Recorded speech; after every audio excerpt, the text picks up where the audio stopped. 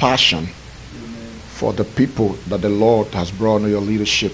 You are a great leader, a great husband, a great father. Anyone who crosses your path feels the effect. You know, I like when someone said, you are a very unassuming person, but your life is very consequential all the same. And it's been a blessing just knowing you and being your friend. Thank you for the honor. Thank you for good friendship. Thanks to the entire Harvest DFW for allowing me to be here to spend this weekend with you. I'm enjoying everything. I salute all the pastors here who have come. Thank you for expanding the kingdom in this part of the globe. May the Lord cause you to do more than you ever thought you would be able to do. May you reach out, advance the kingdom, glorify the Lord, change lives, impact the systems and structures of society. May the Lord be glorified in all you do. Two of my siblings are here, my younger brother and my elder brother. Amadou is here with his darling wife, Annie. Those guys are, I'm telling you, I love them so very much. Yeah, Amadou is my younger brother, very respectful, very consistent. Sometimes he also seems unassuming too. He's a very serious guy. And lately he has developed a hairstyle. I was asking his wife, what do you make of that hairstyle? And she said, well, he likes it, so I just like it too. You know, I saw the guy's stuff on Facebook and I said, what in the world is this guy doing, right? You know, but the guy likes it, so why not? You know, Patrick is also here. Patrick is saying better life. Patrick is my elder brother. He's a politician. Patrick says he will be president for Liberia one of these days. I love the guy. Patrick is a guy of character. He loves people, but he's political. Every time he calls, he has to mention the political thing. Every time he calls. Every time he calls. I mean, no exaggeration. Every time he calls. What are you guys doing? Yes. How your wife? Yes. How your daughter? Yes. You know how Liberia? You know those people in Liberia? Yeah. The guy is too political, right? That's good, but that's a tapestry. I'm a preacher. He's a political guy, and I don't mind. Amen. You cannot talk about God without implying favor.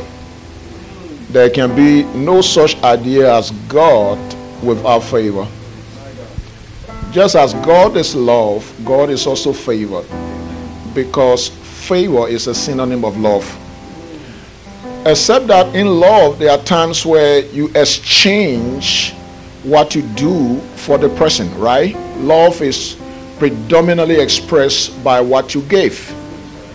But in the expression of love, there are times when you also enjoy the person you love, right? You give stuff to your wife, but you enjoy her because you love her. You do things for your kids, but their presence with you produces certain emotional fulfillment. So that's about love, right? You do stuff, but you also benefit from what you do for the person you love. In the case of favor, favor is a bestowment of something without necessarily having to share in it, right? So when we talk about favor, we're talking about God in his divine purpose, in his who he is, chooses to bestow whether intervention, whether breakthrough, whether gift, whatever it is. He does it in the way where it produces certain effect. You cannot ignore it. Whatever that amounts to favor creates certain impression that's memorable. That's what the Bible says in Psalm 126 verse 1. When the Lord turns again our captivity, we were like them that dream. That means the situation was impossible, one. Number two, it was so sudden. Number three, it was so divine that it was too good to be true. As hopeless as their captivity were, and as daunting as their oppression was, one morning they woke up, they were free. That's what favor does. It comes sometimes with certain suddenness that it becomes too good to be true. But that brings us to one factor in the subject of favor, that favor is exclusively the doing of the Lord. And that divine component of the expression of favor is what we're trying to celebrate this week. On the first day, we're discussing favor as recognizing three things from the text. Psalm 102, verses 12 and 13, where the psalmist said, I know in spite of all the unfortunate experiences from verse 1 to verse 11 of Psalm 102, that God endures forever. So there is a recognition of the ultimate authority of God. That recognition brings us into the second phase of that text, where the psalmist recognizes that God does favor. But not only that, but the psalmist also realized the time of the favor of God. So on the second day, we're discussing the subject. We talk about knowing the set time. Because this scripture is an expression of someone definitively expressing that the time of the favor of the Lord had come. Amen. So that means we're able to determine the time or the set time of the favor of God. It is something he does, but we can also determine the time of it. How do we know? From the promises of his word. Anytime God says he will do something, he will do it. Right. If there's a promise that is conditional, you know that anytime the condition is satisfied, you can expect the reward. So by the word of the Lord, you can determine the set time of God. Number two, you can also determine the set time of God by observing patterns. Certain patterns create a regularity of certain things. And when one thing happens and another one that is similar to it happens, then you can expect that the next thing happening will be that. You can also determine the favor of the Lord by observing trends. Trends become the dominant thing that happen, especially in a particular regularized pattern as well. We can see that. You can see certain trends. You can know that God is around. Certain trends can show that God is around. If God is around, you know that when God passes your way, there's going to be an effect. So you can determine that. Today we want to be talking about the special grace of God and what I call what is actually in this set time of favor. So having said that, let's pray. Father, thank you for your faithfulness. Thank you for your goodness. Thank you for allowing me the time to fellowship with your precious people. Allow these free lips of mine to speak plainly, clearly, respectfully, humbly, yet powerfully for the impartation of life, for the expansion of our capacity, for the upliftment of your people, and for an acceleration towards our destiny. Let this time be a time of upliftment, empowerment, a time of activation, that henceforth the level of your people will be upgraded. In Jesus' name. Amen. Before I forget, let me throw in this announcement. I'm not sure I'll be able to remember. 2 days ago, I was telling an experience since the last 1 year I've been in the States, that I think the Lord has been stirring in my heart concerning the specific aspect of the body of Christ, especially the immigrant community. And of course, that emphasis on Liberia, because I can mostly relate to that culture than other places. And there is this burden for coaching and helping, believers, whether ministers or ordinary members, deal with the issue of resilience and emotional exhaustion, right? And that's something I've seen, and I've created a program. It started to work. I've worked with a few persons, and the results are amazing. Why am I talking about emotional exhaustion? The pressure in corporate America is so daunting that a lot of times it deflates our capacity to really be competitive. It pressures us and reduces the quality of life around the people that we are close to. And because we're spiritual, sometimes we take for granted the effect of our state of mind. It was emotional exhaustion that caused Moses to lose the promised land. It was emotional exhaustion that caused John the Baptist to be offended. It was emotional exhaustion that caused Paul and Silas to be split. And for those of you who are scholars, I'm just a preacher, scholars of the scripture, You will know in Acts 13 that specifically God singled out Paul and Barnabas. I mean, what I meant was that Paul and Barnabas split, not Paul and Silas. Specifically, God called out Paul and Barnabas for the work of evangelizing the word. It wasn't Paul and Silas. That's right. It was Paul and Barnabas. But these two guys could not keep up the team. That's right. Because they were at different frequency emotionally. And their inability to have managed their emotions led to the splitting of the team.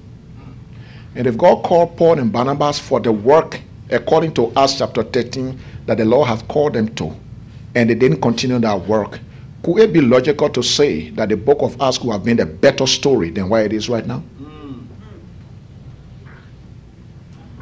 Could it be logical to say that we could have had a better book of Acts than the one we have now? Because the book of Acts was the assignment of Paul and Barnabas, not Paul and Silas. That's right. But why did that turn out the way it is? Emotional crisis. And I see that it affects the body of Christ in ways that a lot of times we are unaware of it, and because we are spiritual, we just say, get over it. Be strong. Pray. I understand all of that. But if you are emotionally taxed, your capacity is suppressed. If you are emotionally taxed and overwhelmed, your competitive edge becomes dull. Your ability to make sound judgment is drastically reduced. Your momentum becomes deflated. And at the end of the day, your output is reduced. So we slip into survival mode where we are just living to be afloat, to keep on going, rather than thriving. Right? We're not called here to just survive. We're called to thrive. We're called to be trailblazers. We're supposed to make marks wherever we function, that even if people don't like you, they can't ignore you. So I thought that is something I needed to say to this gathering. What I'm asking you to do is, if you are someone who has an identifiable, crisis of emotion, or you really, really, really know that the kind of fulfillment you're supposed to enjoy, you really are not enjoying it. In church, we are experts in performing, right? And if you just wanted to have a conversation, I will be very glad to have a conversation with you, and let's talk and see if there is something we can work out professionally along those lines, right? I'm not a psychiatrist. I'm not a psychologist. I'm just a life coach, right? So it has nothing to do with medical issue. I'm basically talking about the ability to navigate your way through the rugged terrain of emotional crisis, emotional, exhaustion, so that we can have desirable outcomes, right? I just wanted to say that because I'm quick to forget. This morning, a bishop, one of my clients, called me. He's on a road trip from North Dakota. I think right now he's in Louisville, Kentucky. He's going to Houston. He told me for 1 week. He called me and said, you know what, Pastor, I'm on the road trip, but I can't wait to get back on our session. We have 2 more sessions that I'm working on with him. And he said, no, please, let's do something, even though I'm on the road trip. One day he sent me a screenshot of a conversation he had with one of his staff, because he runs a company. And this particular staff is a white staff, and the conversation was so toxic. So the way it went, the way he handled it, he grew, and he was so impressed with himself. He did a screenshot and sent it to me and said, you know why? Your coaching is making a difference in my life, because if not for what you've taught me, this thing that happened here, right here, wasn't going to end well, that kind of thing. And I told you, now imagine the benefit, imagine how you empower that staff. Your company output is going to increase. So I just wanted to say that we can have a conversation. I'm a pastor. We can always talk, right? We can always talk. All right. Thank you so much for that time. So we want to talk about what is in this thing we are calling set time of God's favor. What is in this thing, right? When God shows up and does things for folks that it becomes so evident, it's only God who could have done that. That's right. Imagine him being the God we know, suddenly show up one day and talk to a guy called Abraham who was not a believer. That's right. Now, when that Abraham was not a believer, Abraham was an occultist. That's right. You know, but he shows up to someone who wasn't fasting and praying at all. And he changes his life forever. That today, all of us here become spiritual descendants of Abraham. That's right.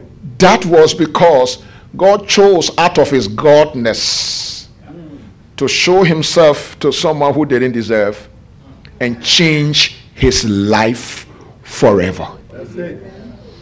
Imagine one village girl,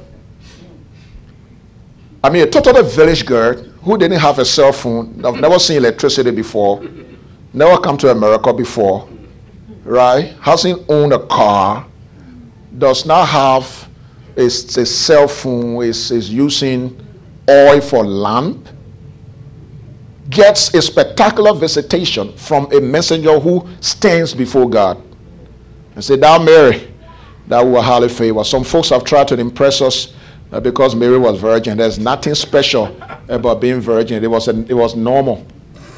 Those days, being virgin was no special thing. You were supposed to be virgin as long as you were married, so that she was virgin wasn't a deal. Are you hearing what I'm saying? That she was virgin wasn't a deal. No big deal. She was supposed to be virgin. That's right. You know, so it wasn't a deal. The deal here was all about God. And so you are highly favored. Not you are highly virgin. You are highly favored. You are highly favored. It was that favor that made the virgin to be pregnant. It was favor that caused a virgin to be pregnant without mating. Not only that Mary, a virgin, became pregnant, but she became pregnant with the very God of all creation. If you read it, as you see the profile, you hear the profile of her child. This child is going to inherit the throne of his father David. He is going to be called the Son of the Highest. His government is going to have no end. Are you kidding me? A poor, uneducated, ordinary girl who has never come to America before, never owned a cell phone, is now going to be a medium through which the creator of the universe is going to touch the earth. That's favor. So when we come here and the psalmist is telling us Psalm 102, he begins this conversation first by expressing his dismay, his disappointment, his frustration, his feeling of abandonment.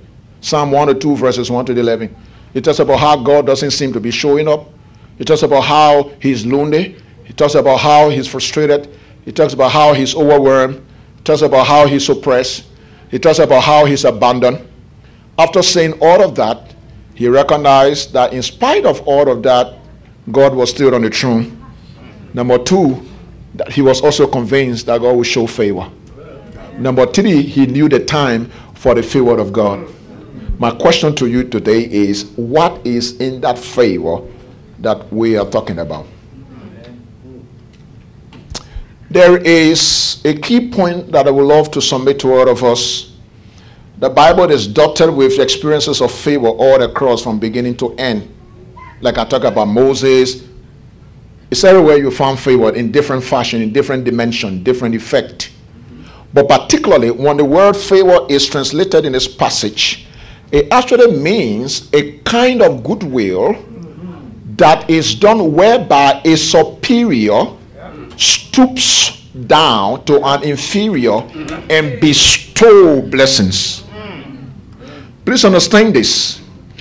It is not a superior speaking a blessing or sending a blessing or throwing a blessing. It is not a superior sending a blessing by someone. It is a superior who takes upon himself come directly to the inferior. In other words, there is an expression of intentionality here. There's an expression of love. There's also a bestowment of value, because the superior one, out of his own volition, chooses to suspend his activities, his agenda, his plan, and focuses on this inferior who have never requested the presence of the superior who in this inferior's wildest imagination could have never dreamed that this superior will ever give him or her this exclusive attention. This is what is implied in this word that is translated favor. There's a story in the New Testament that illustrates that. It's a story of the guy that was at the pool of Bethesda in John chapter 5, I think, who was born crippled, who had been brought to this pool of Bethesda, and he's been there for 38 years. And of all those 38 years, he missed his miracle 38 times.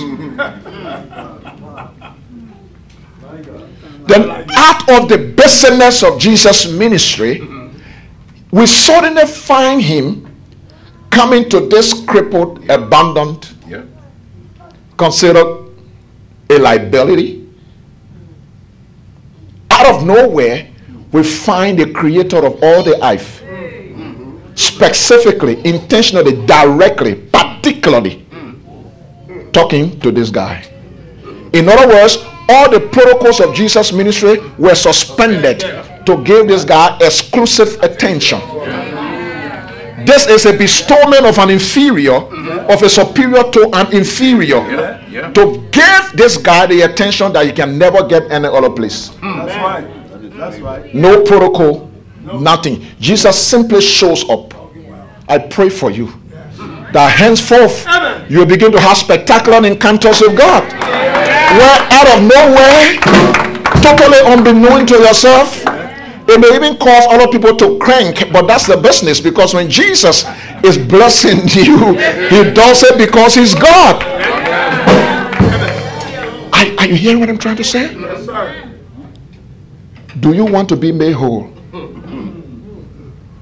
My God.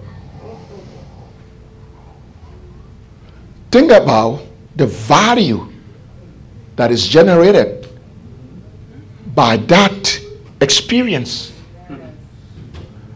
What if Governor Abbott decided to come to your house? You know, I just came to visit you, Pastor Rex. Can we have lunch together? Think about that. It will be in the news. Amen. That's true. Yeah. It will be in the news. Maybe Fox News will pick it and say, you know, we are here to promote the ministry of pastors. The governor of the great state of Texas went to visit a pastor, an immigrant pastor from a place called Liberia. He's called Austin Riggs. Everybody in Fort Worth will begin to see you differently. Whether we want to admit that or not. That's right. You know why? Because favor produces effects. All of us who are friends with Pastor Riggs, we create a certain perspective about him. I wonder who gave him the connection. I wonder what has he been doing. I wonder he's a member of the Republican Party. I wonder the governor is trying to do something. There has to be something. Maybe Bishop Johnson has his hand in this kind of thing. You know, let's get closer to see. Because favor produces effect. I pray for you that the hand of the Lord will never leave you the same. Because when the Lord turns again the captivity of the children of Israel, life became totally different. There is a suddenness of that experience. And a lot of times, if we're not prepared, we do not maximize it. That is why the first thing I want to talk about concerning what's actually in this subject of set time of favor is the trial of the word. The trial of the word, like you are trying quote. There is a trial of the word that's involved. Amen. In the text, Psalm 102 verses 1 to 11, everything the psalmist is experiencing there, the feeling of disappointment, frustration, abandonment, and loneliness, they are all consequences of a trying experience. What does it mean to be tried? It means to be tested. To be tested is divine evaluation. To ensure that certain characters are built up so as to empower you and equip you to maximize the favor of the Lord. In Psalm 105, We have an example of Joseph when it says the time came to pass when God provoked a famine in Egypt and life became very difficult. But during that same time, we are told that this Joseph was sold for a slave in Egypt, and he was held in prison. His feet bound in fetters, his neck chained with an iron yoke. He remained in that condition. In verse 19 of Psalm 105, the Bible says, until the time that the word came. Until the time.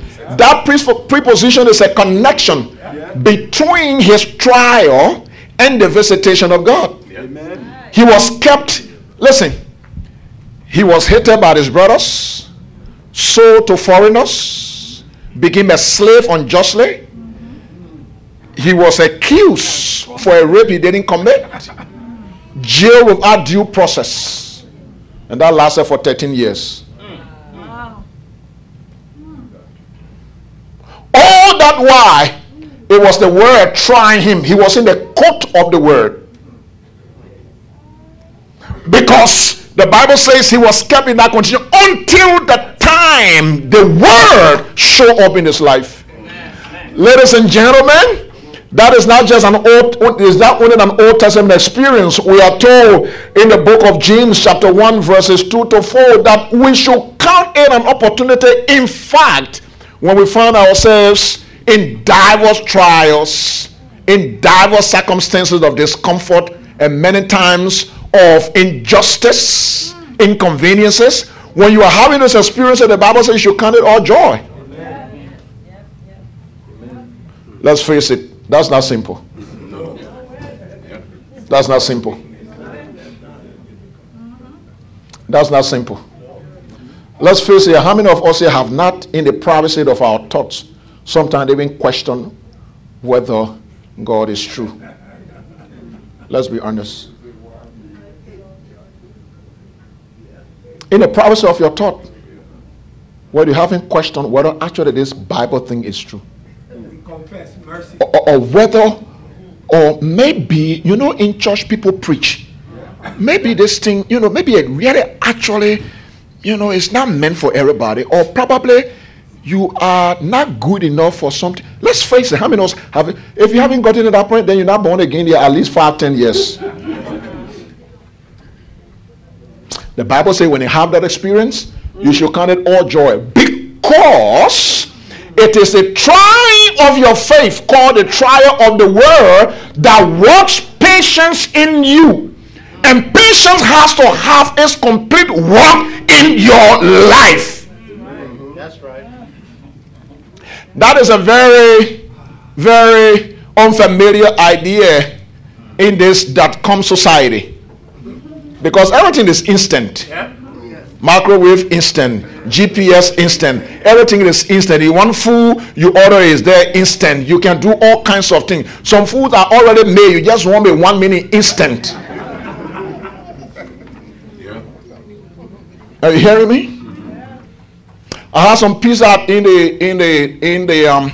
the box, and I wanted to eat a piece of pizza.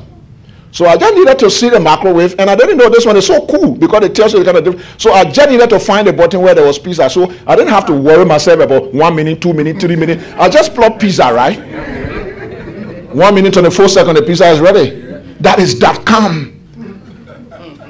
And it has created the false impression.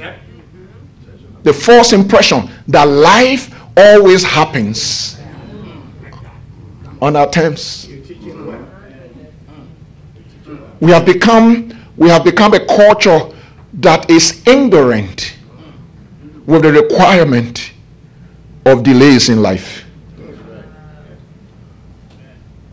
Delay is communicated to us as a kind of injustice or unanswered prayer, or maybe we are too sinful, or maybe the devil is too strong, or maybe something you did before and God is trying to show us up.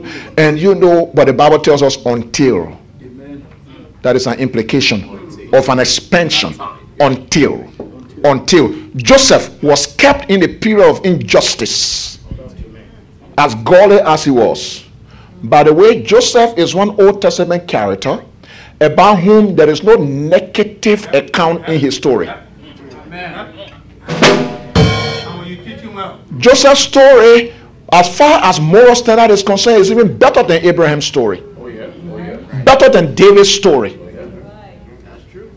Because in David's account, we don't find anything that he did morally questionable. Yet, as unsteady as he was in character, there was a time when his justice was taken from him.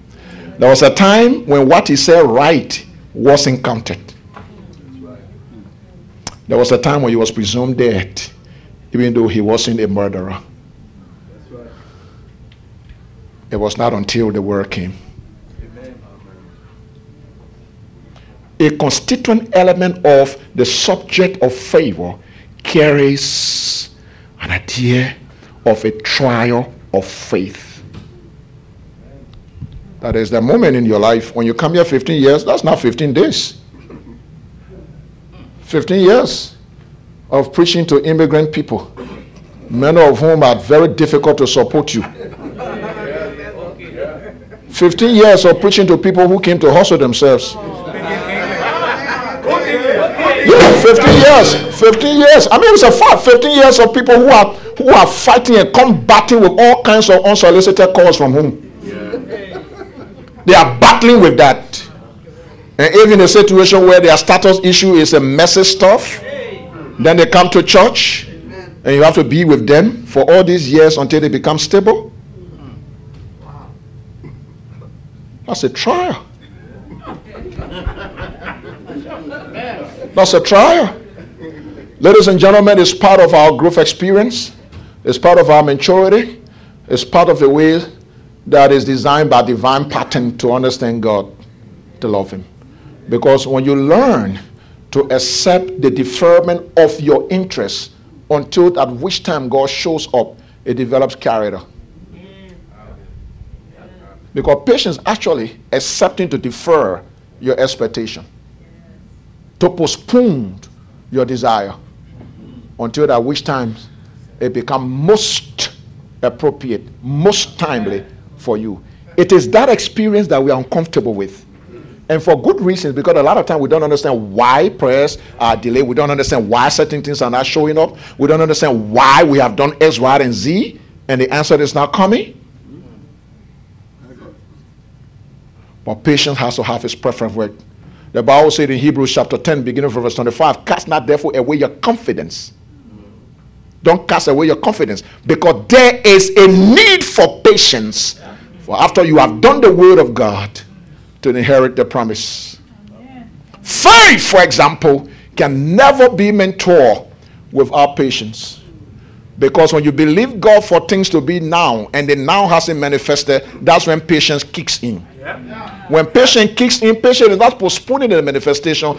Patience is simply sustaining your belief. That's the place of patience. To sustain your belief until manifestation happens. Because watch this. Every time we pray, what does the Bible say? God answers. I hope you know with the same philosophy too. God either say no, yes, or wait. That's unbiblical philosophy. The Bible says that when we pray according to his will, he hears us. Yes. And if we know he has heard, then we have received what he has asked. So what happens when you pray? You're supposed to receive. For whosoever shall say to this mountain, Mark 11, 23 and 24, be thou lifted up and be cast into the sea. A mountain is an impossible situation. The Bible says, if you do not doubt in your heart, but believe that the thing you say will happen, you will have whatsoever you say. Amen. So when you do that, God answers. Amen. But Pastor, I haven't seen it. That is the point. There's a difference between answer and manifestation. Because until there's a manifestation, your faith has to be active. Revelation chapter 13 verse 8, from the foundation of the world Jesus was crucified. From the foundation of the world. So the Jesus we see on the cross 2,000 years ago was just a physical manifestation of the Jesus who was crucified before the very foundation of the world. When God met Abraham, he told him, I have made you, I have made you, I have made you.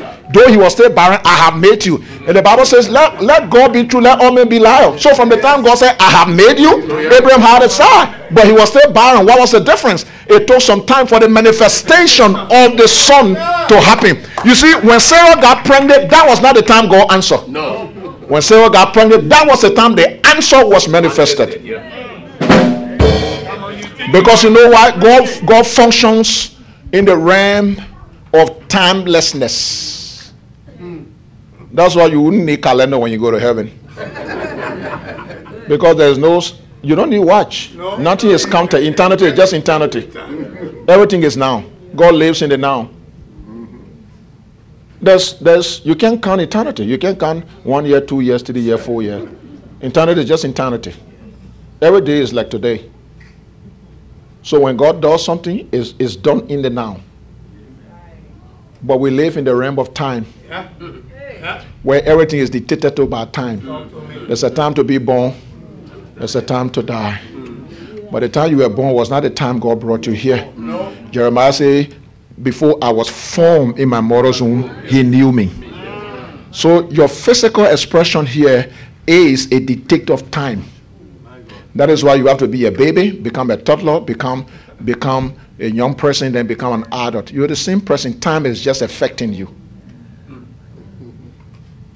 God has blessed us with all spiritual blessings in heavenly places in Christ Jesus, Ephesians 1:3. So God is not going to bless anybody again. He's already blessed us. What we are doing here is accessing what he has already done. God is not going to heal anybody again. That's why when you pray for God to heal someone, you're not praying the biblical prayer. Because God doesn't answer that kind of prayer. Why? Because the day Jesus died, he healed you. There's no salvation without healing. The day you got saved, you were healed. The day you got saved, you were prosperous. The day you got saved, you were healed. When sickness knocks at your door, it is a contention. The enemy's contention for what God has already done in your life that you need to stand up to. So that's why even when you feel pain, you stay say, the song say, let the sick say, I'm healed. That's not lie. You are confirming the word. You have to remain there until there's a manifestation. When the pain stops, that's not the time you are healed. When the pain stops, that's when the healing manifested. Because you are not healed because the diagnosis says you don't have sickness. That's not why you are healed. You are healed because the word says you are healed. Even if you're diagnosed. You're teaching good. You're teaching good. Manifestation is the issue. Are you understanding what I'm trying to say? Yes, sir. And that's the place of the trial. Anytime you are in a place of trial, just know that favor is at the end. Amen. Your job is to make sure that in the court of the word of the Lord, you come out victorious. Amen. Point number 2, what is in this issue of the set time of God's favor? Is that God remembers. God remembers. God remembers. Are you hearing me? Let's go to Psalm 105. Look at verse 16. Moreover, he called for a famine upon the land. He broke the whole staff of bread. He sent a man before them, even Joseph, who was sold for a servant, whose feet they heard to feed us. He was laid in iron until the time his word came. Until the time, the day the word showed up was the time of God's remembrance. He would tell Moses, I have heard the cries of my people. I have seen their affliction, and I have come down to set them free, and I'm sending you. What God was simply saying, I remember the covenant. God remembers.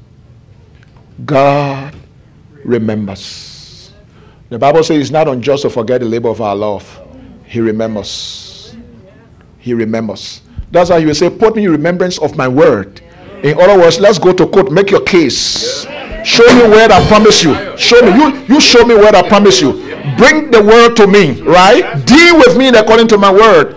Stay. He said, come boldly before the throne of grace. Come boldly. That's not arrogance, that's confidence. Come boldly before the throne of grace, that you might attain mercy and find grace to help in time of need. In other words, we come in God's presence as covenant children and say, you know what? This one is not according to what you say. And God likes it. That's right. Plead your case. Because God remembers. I remember a story of one of my daughters. That was 1996. How many of you remember April 6th War? Freeport. I was in Bannersville then. We're having fellowship. So one afternoon, the guy came and said, I have a testimony. I said, what is the testimony? He said, something happened to the port today. The guy caught me and said he was going to kill me. So she said, this is a prayer I pray. I said, God, they're about to kill me. The issue about you is that sometimes you don't answer as quickly as people want. I mean, that's how she was praying. She said, if you don't show up quickly, I will be dead. So she said, that's how she was praying. And the guy said, go, carry your problem. Carry your problem.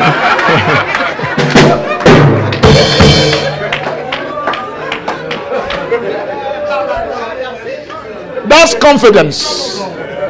That's bringing remembrance to God. That's being bold.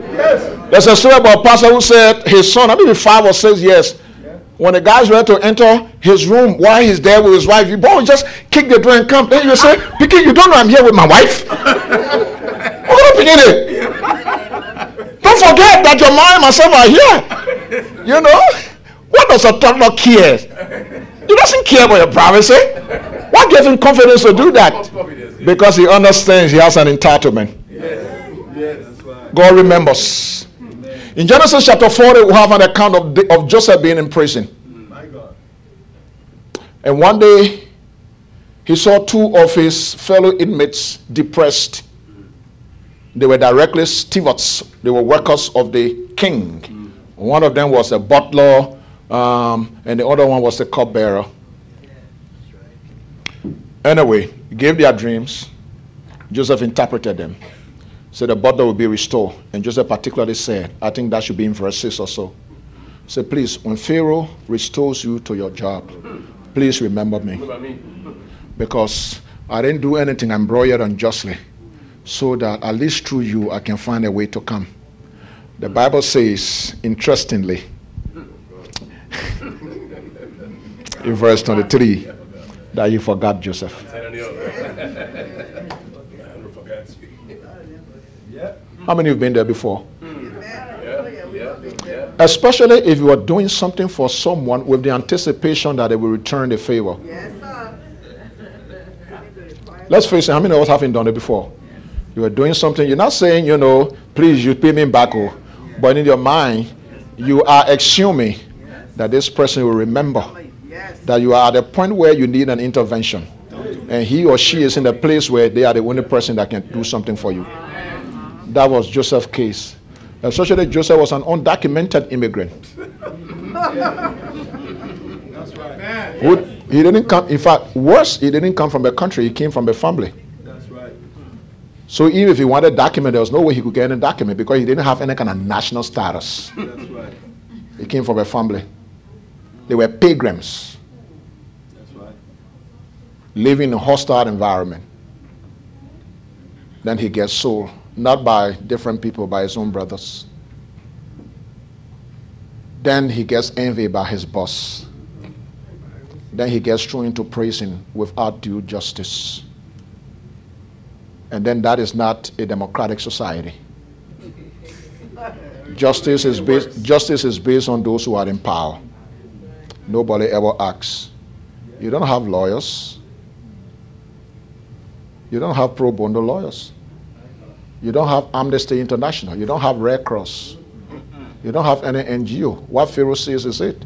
And is anybody as close as Potiphar to Pharaoh jails you, your case is done. In fact, it was because of God's mercy and favor that he didn't execute him. So his only hope was someone that he has ever met and done something for, who is going to be released, but particularly who's working directly with the only person that can do something about his story. How many of you will not be heavily expectant? How many will not be heavily expectant? I remember those days in 1989. I'm in Loking Town. And man, living by faith is tough. Don't have food to eat. Don't have somewhere to live. You have to go to school. You know, and we had these full attendants in the house. You know, friendly with those girls, and they are cooking. And I'm in the room way ahead. You know, it's that kind of house where room to room, right? The kitchen is at the back. And I'm way ahead. And you know, I don't want to act like I'm fending around for food. So, you know, when you begin to sense that there's cooking going on, right? Then you start singing your believer song. Lord, you are good. And not because you want to worship. Actually, I was doing that so the girls can know I'm around. It's a fact. It's a fact. I was doing it so they can know I'm still around. Guess what? 99.9% of the time, over time the kitchen will go quiet. Nobody ever calls my name. How will you blame them? They don't have no obligation. They are tenants. Not my relatives. But I just want to tell you what happens when expectation is disappointed. Especially when you feel deserving.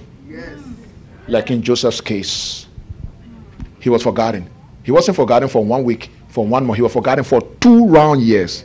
In other words, that the guy had forgotten Joseph so long that Joseph himself might have even forgotten that this guy will ever remember again. Right. This is 2 years. The guy is still with the king. Yeah. The guy is talking with the king. He simply needed to say something. But you see, when the Bible says, until the word came, because had the butler talked about Joseph before the time of Pharaoh's dream, the effect was not going to be that one. Had the butler talked anything about Joseph before the time when the king had a problem that he couldn't solve, the result would not have been that dramatic. Because everything is about timing. Set time. Set time talks about all the factors are ripe for the greatest manifestation of something.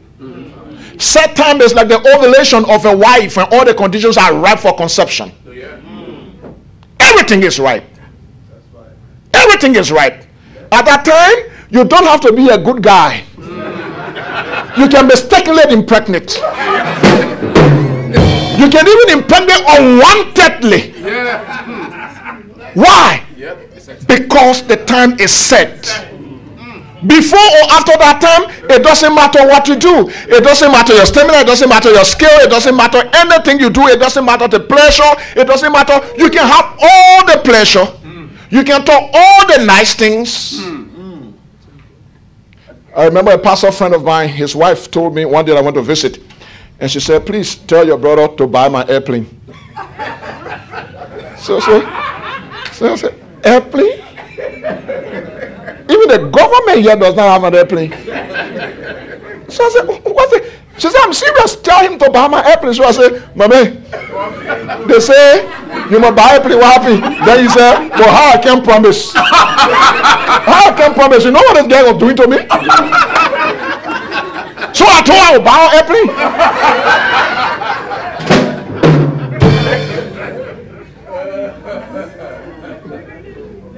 But you know what? As ecstatic as that experience was, it will not bring conception. No. Because it was in set time.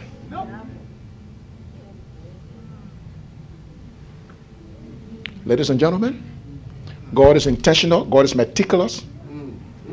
God is strategic. God knows how to set your life up. The set time is not a simple idea. It's a general expression of all the factors and conditions that create an enabling environment for the greatest manifestation of God's plan, greater manifestation of a desire. When it's a set time, everything answers to you. Then it came to pass that the greatest man in the kingdom had a dream that he couldn't do anything about. And then it so happened that all the astrologers could do nothing about it. It was at that point that this rascal remembered. Now he didn't remember because his memory kind of got activated. No. He remembered because of the fullness of God's set time. Yeah. And suddenly, this guy whose justice was taken from him, suddenly, this guy who was presumed dead, and this has gone 13 years, suddenly, this undocumented immigrant, suddenly, this property of Potiphar, suddenly, this unknown guy. And in case you didn't know, the Jews were a people that the Egyptians did not respect. They considered them inferior. So, a guy hated by all his siblings except his father, sold by his siblings, come from a family that's in the village, living by God, no national status, becomes a property of Potiphar, put in jail for a crime he didn't commit. So life was entirely against him. That's right. Until set time began to happen to him. The guy was remembered.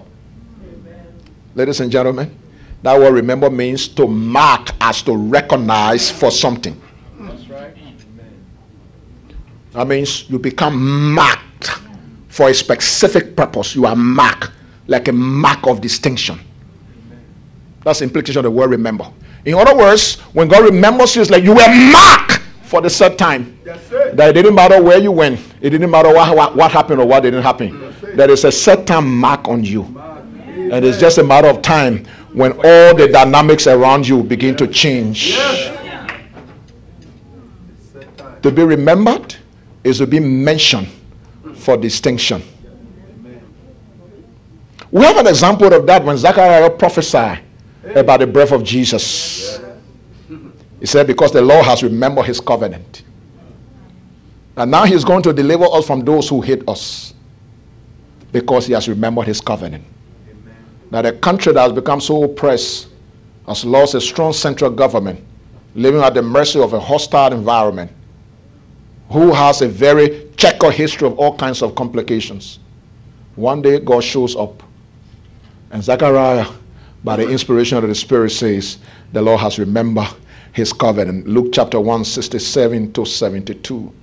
You see, when the Lord remembered his covenant to Israel, Mary was a person who was marked. When God remembered his covenant for the nation of Israel, Mary became the person that was marked.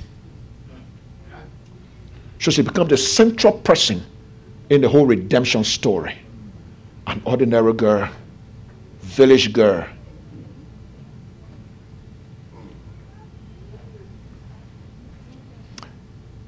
The good news is that favor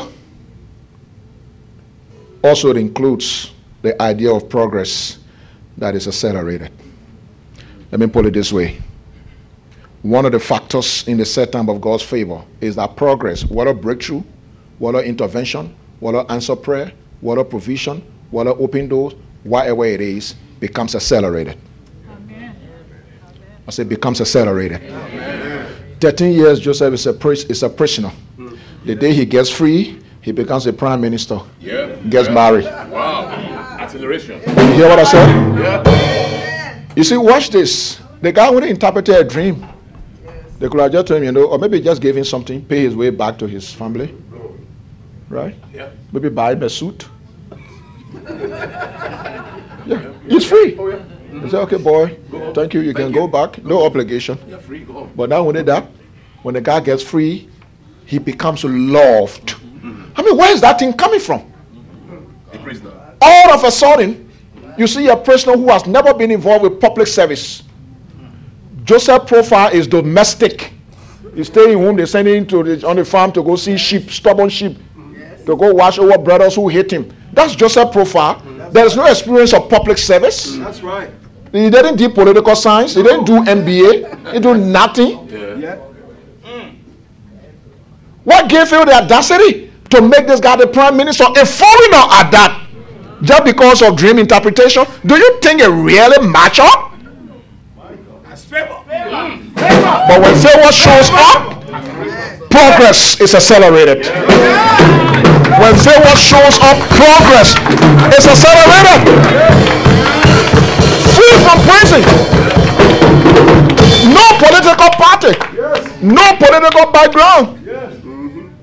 They didn't ask for this guy academics. No resume. Nothing. Today you are prime minister. Nowadays are you prime minister? Pharaoh said, the only thing that subordinates you is myself. I gave you all the royal power, all the royal courtesy, everything. He said, at your word will my people be governed. In other words, at your word, people will be living or dead. A young man of 30 gets married to a girl that he didn't have to take to the restaurant. Get married to a girl he didn't have to impress. Now please understand this, right? Joseph is a total stranger. That's right. I mean, let's face it, even if you are the prince of England, right? The lady will not just agree to marry like that, man. You have to do something. Come on. You can't just come and say, let's get married. No. You have to do something. You have to impress me, right? You have to really wind me up, right? But now with Joseph. You have to sweep me off my feet, right? You have to win my attention. You have to say stuff to me that make me get lost. You get that? Are the ladies here? And Joseph has never dated before. So this guy now has no experience with dealing with ladies. He doesn't even understand the courtesy of treating beautiful ladies. Let alone a foreign lady whose culture he didn't even know. They know how to talk to her and talk to her in a way where she feels good. Right? He didn't know all of that. So why would a stranger agree to marry a total stranger? Because when favor shows up, your progress is accelerated. I pray for you that suddenly one deal you make will change everything. Suddenly one application will change everything. Suddenly one sale, one encounter, one meeting, one handshake, one introduction will change everything. In the name of Jesus. Believe me, this word is not just coming because I'm preaching. I believe it's the Lord who is stirring up the atmosphere to enforce the expression of what is about to happen. Listen to me. The thing about Pharaoh is this. Joseph was saying in Genesis 41:51 that the Lord has blessed me so much in a strange land that I've forgotten all the troubles in my father's house. In other words, this is what Joseph is saying. One encounter of favor has compensated 30 years of delay. 30 years of delay. One encounter of favor has compensated 30 years of delay. One encounter of favor. I pray for you in the name of Jesus. In the name of Jesus, that you are going to be compensated. One encounter, one message, one preaching, one letter, one meeting, one sale, one application, one introduction, one step.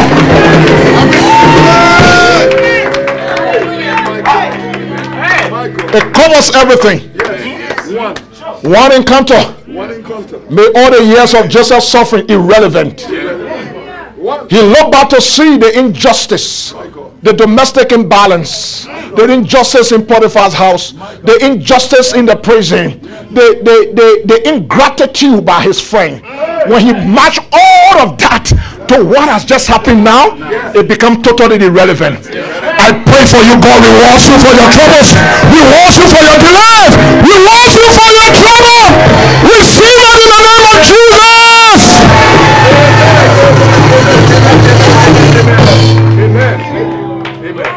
In case you think it's too late for you, there's an old woman called Elizabeth who has been praying for child.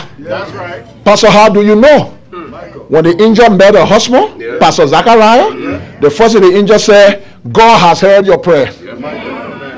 So I mean, this pastor was praying even when his wife was old. It seemed to be like even though he has seen by that natural order, his wife could not have a child, but it seemed that he became stuck with prayer. I just pray anyhow. Amen. My God. The question is this. If you're a woman who has been leading children, 5 children, 6 children, 7, 8, 9, in those days you have to hire about 10. that where you start from? What is the possibility that, oh, Elizabeth, even if God answer her prayer, she can have 3 children again, or 4 or 5. My God. She couldn't have one My Lord. supernaturally. You know what Jesus said about this one child? Jesus said, of all men born of woman, nobody is of value equal to John the Baptist. What is the point? That at long last, when God finally brings a child to an old woman, only one she could have, but the value of that one covers the value of all children born. If that is not fair, you have to tell me why it is. That is to say, the favor of God can supersede any obstacle. Does that make sense to you? Does that make sense to you? Listen. When King Ahasuerus eventually intervened in Esther's request, not only that the decree was reversed, but the people, the Jews, were given the mandate to defend themselves. Not only that, Haman, who was the architect of the genocide, eventually was hanged on the very gallows he had prepared for Mordecai. But it even gets better. Long before this time, Mordecai had given an intelligence to the secret service about a threat against the life of the king. And Mordecai was never remembered, never rewarded. And it even seemed like Mordecai saying, what will anybody do for me? I'm a slave here. But there's something about the favor of the Lord. The day Esther met the king, the decree was reversed. Mordecai was killed. I mean, not Mordecai, Haman was killed. God's people defended themselves. And then the king could not sleep. Mordecai. The king could not sleep. He woke up and said, let's search the archives. Maybe something is not right. The time is going to come that until you remember nothing works. Until you remember nothing works. We are searching to find, and then they discover that Mordecai deserves reward. Then it was remembered that Mordecai deserves reward. Everything that was accorded to Haman was given to Mordecai. What has happened? When favor shows up, progress is accelerated. Are you hearing what I'm trying to say? Are you hearing what I'm trying to say? I don't care what has been withheld from you. Delayed promotion, delayed breakthrough, delayed intervention, delayed provision. Whatever it is that has been delayed, I pray for you in the name of the Lord Jesus, that by the hand of Almighty God, an activation of everything that meant for your life and your godliness, answer prayer, breakthrough, intervention, favor, progress, victory, increase, dominion, break forth, go forward, prosper, increase, expand, walk in victory. Have us, receive it in the name of Jesus. I'm talking about the time when your supervisor comes and see the thing you always did. That was always normal. That was nothing consequential. Suddenly the supervisor has become so mesmerized by this very thing you have always done. And at that point, the issues in the HR setup begins to change. People begin to hear about you. Nothing is working until you show up. People begin to make adjustment here and there. The protocol gets suspended. And the Bible says, you know what? Something you deserve has been delayed. Receive it, receive it, receive it, receive it. Receive it, receive it, receive it. Receive it, receive it.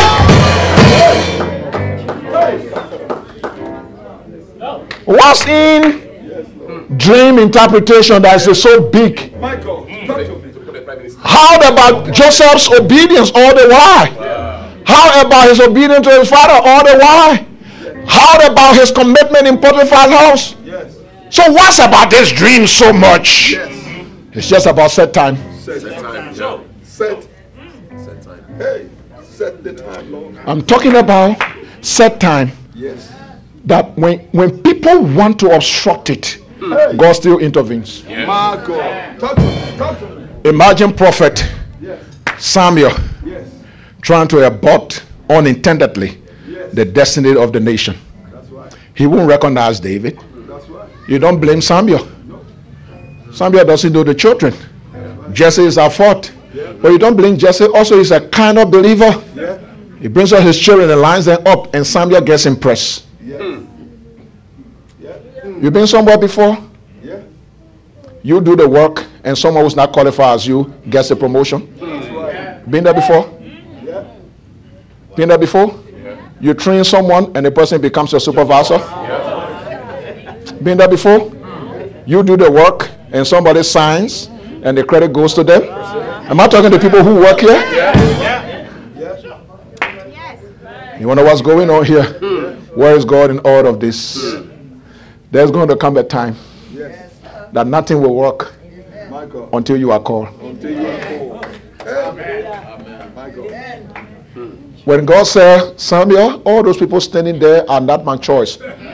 Samuel said, nobody will sit down until you bring the boy. Whatever sabotages your progress, today I pray for a heart. I say a heart of all the sabotage for your next level. I'm not sure you understand what I'm trying to say. Everything that wants to sabotage your next level, I pass an injunction. I place a heart. I said I place a heart. Nothing works until you are called. Nothing will move until you show up. Nothing will produce until you show up. You have to bring the boy. I don't know you, haven't seen him before, but until he shows up, nobody will sit down. Everybody was standing until David was brought. An unassuming young man, looks very inconsequential, but when the time shows up, you can be behind, you will come to the front. They describe David as a mighty man of valor in 1 Samuel chapter 15. What's about David? He was a shepherd. Why they gave him a military description? Yeah, that's what the officers of Saul said. We said there is a guy here in the house of Jesse. He's a mighty man of valor. He's very handsome, and he's a skilled musician. Why mighty man of valor? He was never drafted in the army. Has never fought war before. He is a shepherd.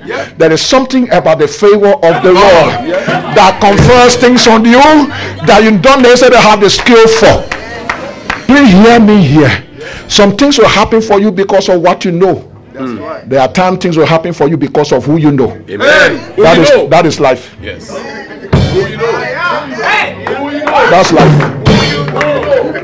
That's life. They call it a mighty man of valor and nobody questioned it. How can a shepherd man be described as a veteran? Was never drafted. Is there something about you that people haven't recognized yet? You have a lot of experience to create a description of you that is less than the value of God's favor. But the set time has come. Pastor, how do you know? Because God is speaking to you. How do you know? Because the scripture has been unfolded. Last point, and I get out of your way.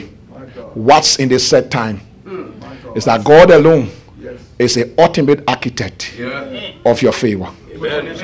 Everywhere you go, they will say, thou, O God, will show mercy. Thou, O God, will favor Zion. Thou, O God, will have mercy. It is always thou, thou, thou, thou, thou. Psalm 66, 10 to 12. Lord, you have tested and tried me, and I say what is tried. Afflictions have been laid upon my loins. You know, when weight is on your shoulder, emotional, financial, social, professional, weight, afflictions have been laid upon my loins. Men have walked over my head. You know what that means?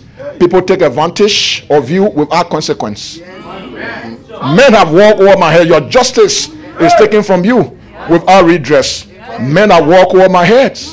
They've passed me for promotion and given it to someone that I trained. Men have walked over my head. I've done everything right. Nobody recognized my records. Men have walked over my head. Then the Bible goes to say, I have even been brought into a net. You know what a net does? You are entrapped. Every effort entangles you. You've been there before? Every attempt to solve a problem creates another problem. That is a net experience. Psalm 66. As though that was not enough, The Bible says, I went through fire. What is fire? When the temperature around your life becomes unbearable. As though that was not enough, I also went through waters. What's water? When you seem to be drowning. When you seem to be overwhelmed. And you don't have the ability to deal with the issues. You are in the court of the worst trial. But at long last, verse 2 of Psalm 66, the Lord has brought me to the place of rich fulfillment. The Lord has brought me to the place of rich fulfillment. The word place, a place of rich fulfillment. That means God brings you in the space when everything works. It brings you in the space of favor. It brings you in the space when things begin to happen on your terms. Brings you in the space when everything about you answers. Brings you in the space that those who didn't recognize you begin to recognize you. I'm telling you, the Lord has brought us to the place of rich fulfillment. If men have walked over their head before, if you've been tested before, if you have had a net experience before where you feel in trap, if afflictions have been laid over your loins before, if you ever been in hot fire before, if you ever been like you are drowning before, all of that is over now. Because the Lord has brought us to the place of abundance. Can you stand on your feet and let me pray for you? He has brought us to the place of abundance. He has brought us to the place of abundance. He has brought us to a place of abundance. I want to pray for you. Can I pray for you? I want you to understand this. That is normal that when preaching is done, it's closed with a prayer. But if that is all we are expecting, that's not what I'm doing right now. What I'm going to do right now is to stand alongside you and enforce the speedy manifestation of what the Lord has already ordered. And believe me, there are going to be unrestrained results. Yes. There are going to be enforced manifestation. Please believe it. Believe it. Believe it. In fact, I'm talking to the people here right now who has carried any kind of bodily ailment that has defied therapy up to this point. Any sickness, any disease.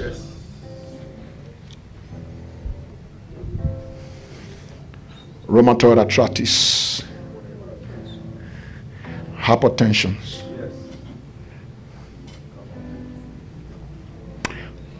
complication in your blood composition, sickle cell anemia, emotional crisis, nervous tension.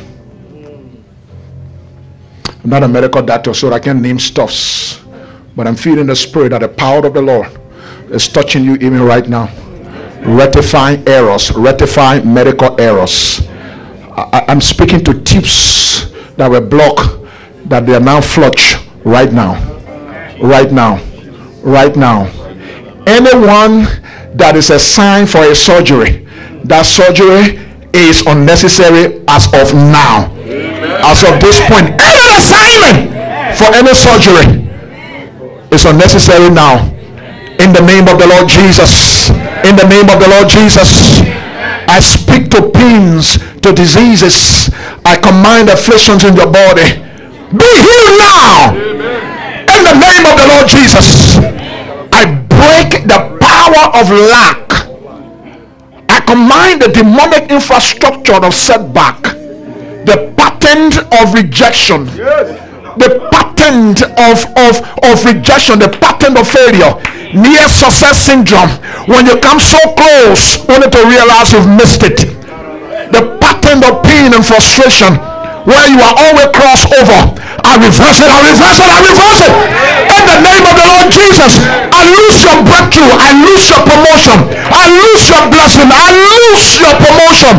I lose your favor. I've set your life loose. I've set your children loose. I've set your breakthrough loose. I've set your finances loose.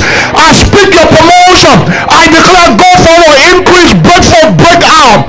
Expand on the left, expand on the right. I declare now accelerated restoration.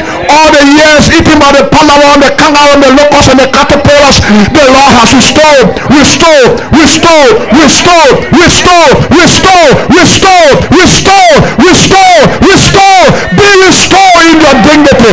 Be restored in your self-esteem.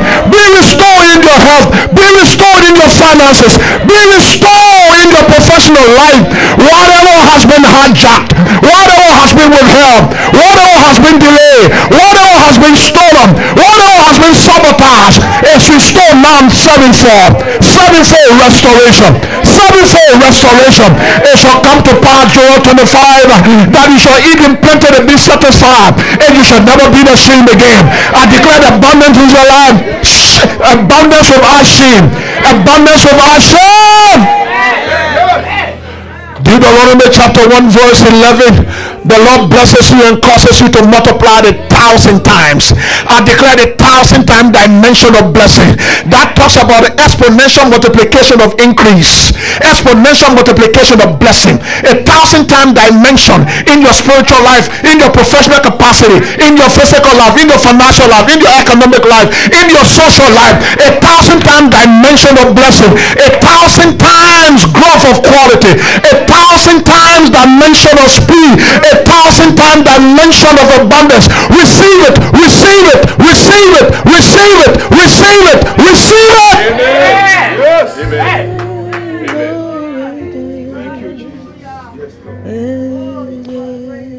This is what Caleb said to Joshua in Joshua chapter 14. He said, Joshua, you know we are Buddhists. Moses promised me the mountains. 40 years ago, Moses gave that promise.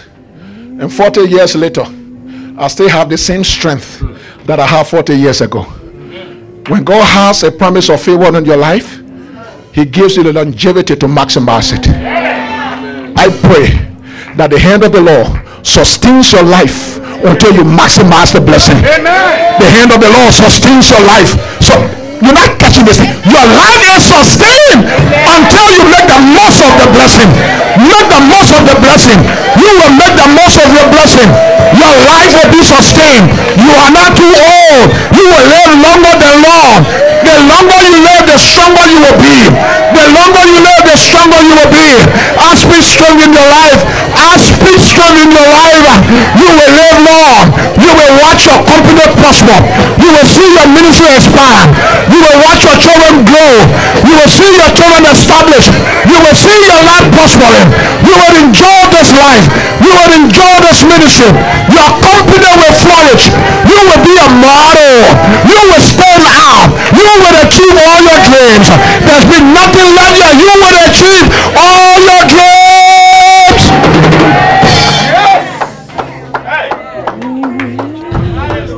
Receive it. Receive it.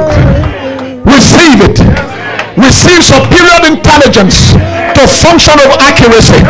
I declare to you right now that God will bring you in a space where you will function accurately. You haven't been there before, but God will give you supernatural ability.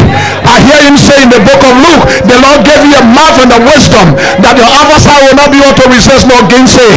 I pray for you that when the Lord supernaturally brings you to a extreme space, to a space of higher dimension, that you will function with accuracy. You will function with competence. You will function with accuracy. You will function with competence. You will not mess your moment. You will not dash your opportunity. You will not abort your next level. God will keep you. God will preserve you. Your life will be a blessing. Can you raise up your hands and bless Him? Just bless the Lord. I said bless the Lord. If you believe everything that you receive, you will bless Him now. You will bless him now. You will bless him now. You will bless him now. You will bless him now. I see miracles. I see breakthrough. I see elevation. I see promotion. I see expansion. I'm telling you. I'm telling you. I'm telling you. I'm seeing results that are outstanding. You are producing results you never thought you could have. Your speed is increasing. Your life is going forward. Your company is breaking forth. Your children are strong. Your children are united. Your marriage is good. The romance is restored. The peace is restored. Blessings are abundant. You will not lack any good thing anymore. You will not overwork and be underpaid. Whatever you do will prosper.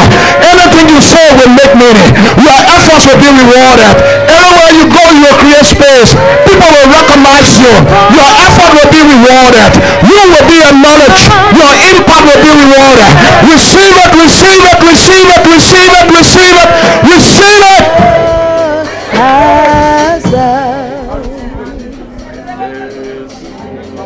See what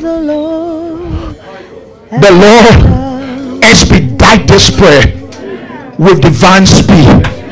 I said the Lord expedite this prayer with divine speed. I'm telling you, lay hands on the sick, they will recover.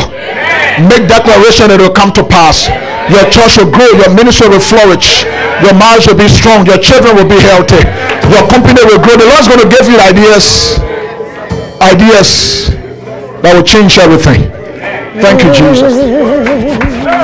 Lord, we bow and worship. Hallelujah. Thank you, Lord. Lord, we bow.